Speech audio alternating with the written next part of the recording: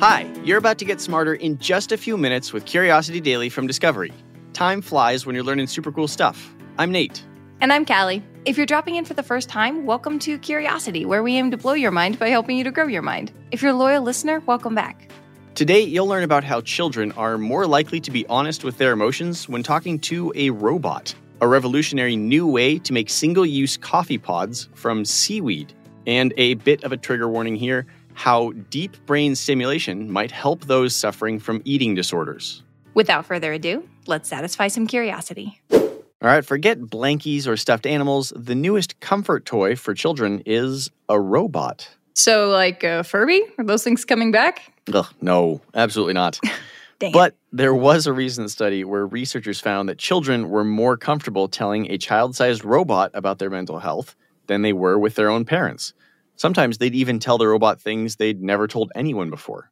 They'd tell these things to a robot? Was it like a familiar figure to them? What does it look like? It looks pretty much like your standard little robot, vaguely human-looking, but definitely like a robot you'd maybe see on TV. Researchers used a bot they named Now. It's about 2 feet tall and has a childlike voice. The researchers programmed it, but it functioned on its own. Children could even talk to it or respond to questions it asked by silently touching different buttons on its feet. And they also gave the robot sensors to track children's heartbeats and how their heads and eyes moved. Wait, but why were the researchers asking children questions through a robot in the first place? Why not just use a human to ask these questions?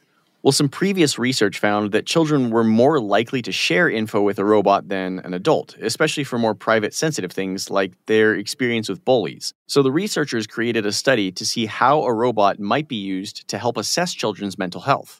Okay, how old were the children? I feel like I might have been terrified by a robot as like a 3-year-old. They were a bit older than that. The study included 28 children between the ages of 8 and 13 who each had a 45-minute one-on-one session with Now. Were they just chatting with it? Like, hey, robot, do you need any, oil? Like, do robots run on batteries now? How do these conversations go? Well, it kind of started that way, to be honest. The sessions opened with a casual chat, even a human-to-robot fist bump to make the interaction feel friendly.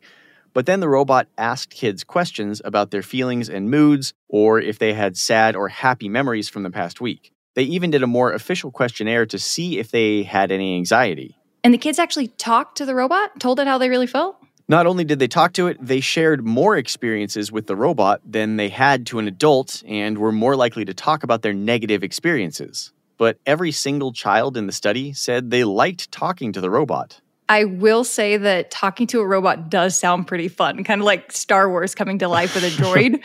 But do researchers have any idea why the robots were so much more effective? They can't be entirely sure, but the robot was kid-sized, and the researchers say that may have helped kids see it as more of a friend or confidant who they felt better telling their true feelings to. Researchers say these same children might just tell parents or psychologists what they thought they wanted to hear, whereas the robot got the truth. Okay, that is really encouraging. I mean, we could all use a confidant, especially on our bad days.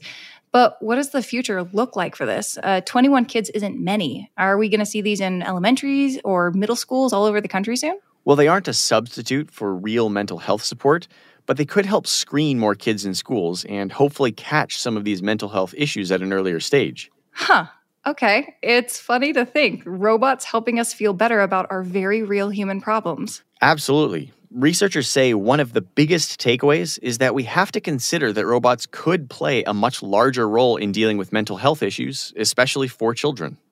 Okay, Nate, I know you're not a big coffee drinker, but do you ever use those plastic K-cups to make tea or anything? Like, can you even imagine how much waste that creates? I do like those cups. They're very convenient. I have used them for hot cocoa, and I like them, but I always feel bad that you have to use all that plastic for just a single hot drink. We have actually thrown enough plastic K-cups out to wrap around the world 10 times. Holy cow, that's a lot of cups, especially considering they're pretty small. No, they really are. But a new Swiss company is trying to end all the waste while keeping the convenience. They've created a one-serving coffee machine that works like a Nespresso or a Keurig. The system uses balls of compressed coffee, much like the other systems, but instead of being wrapped in metal or plastic, they're wrapped in seaweed. Wrapped in seaweed. Is this sushi coffee? No. You're cup of hot chocolate isn't going to taste like umami at all. The covering is just made from seaweed. It's not like it's an actual leaf. The coating is thin, flavorless, and colorless. And all you'll be thinking about is your coffee or your hot chocolate, not sea plants when it comes time for that morning brew. Why did they start trying to make a plant version of these cups? Why not focus on making what we have recyclable or something like that? Well, manufacturers have, but it's still not enough. Tons and tons of plastic from K-Cups ends up in the landfill each month, and only a fraction of recycled pods are actually recycled. And even then, recycling is an energy-intensive process, and it takes a ton of work to get the coffee grounds out of the pods. And after all that, the coffee is composted most of the time. Even the compostable pods that some companies make often have to be composted in an industrial composting facility. You're not just tossing them in your garden. Say compost again. I don't think I can. I said compost so many times.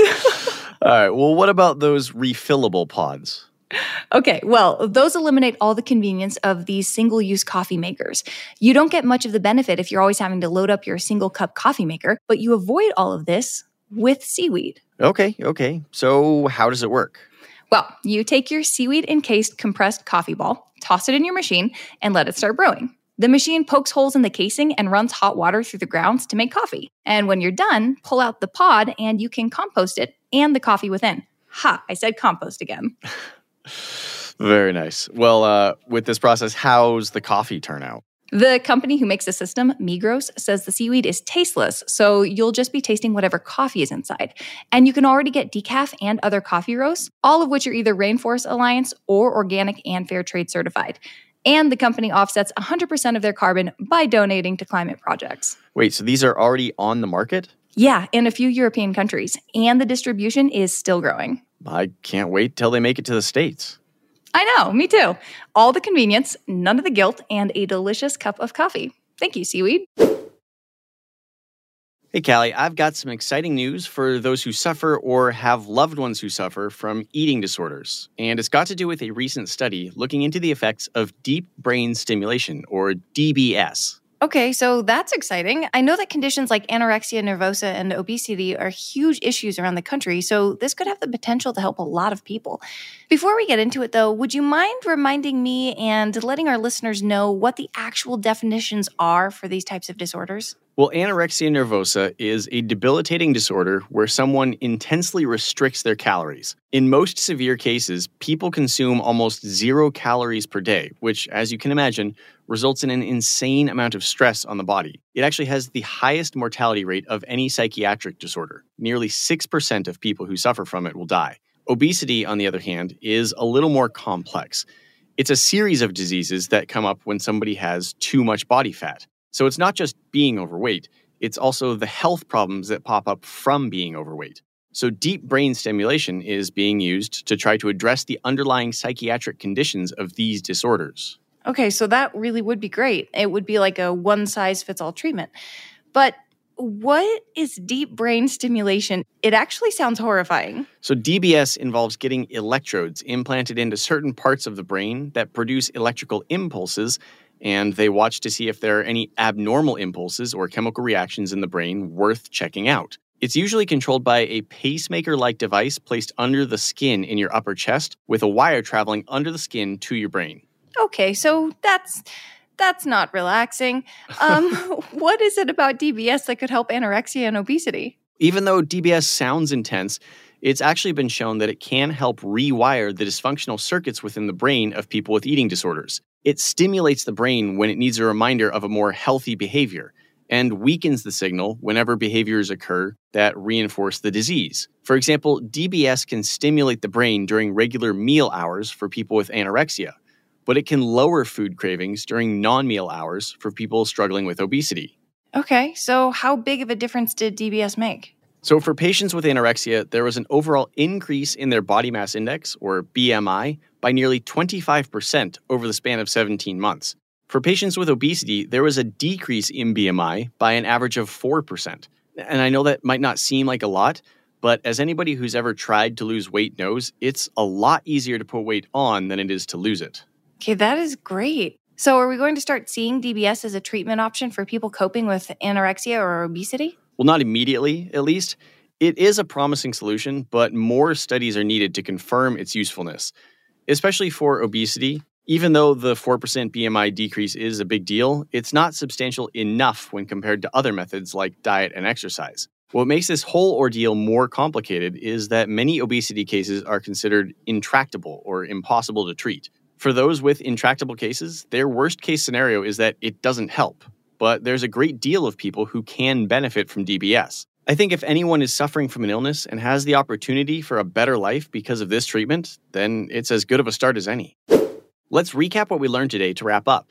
When it comes to dealing with mental health in children, our next big tool is a 2-foot-tall robot named Now. Researchers found children were more likely to share their true feelings with the robot than with their own parents. A new coffee machine promises all the conveniences of K-Cups with none of the waste. A Swiss company has created seaweed-based coffee pods that are flavorless and compostable. Contrary to popular belief, anorexia nervosa and obesity are psychiatric disorders. This has scientists wondering, could there be a psychiatric treatment for both of these conditions? And it turns out that with deep brain stimulation, both ailments could receive more proper treatment. It's still too early to say if DBS will act as a cure-all, but if the experiments go well, we could see the end of both for good. Curiosity Daily is produced by Wheelhouse DNA for Discovery. You can follow our show wherever you get your podcasts, and we would love it if you could take a second to leave us a 5-star review on Apple Podcasts.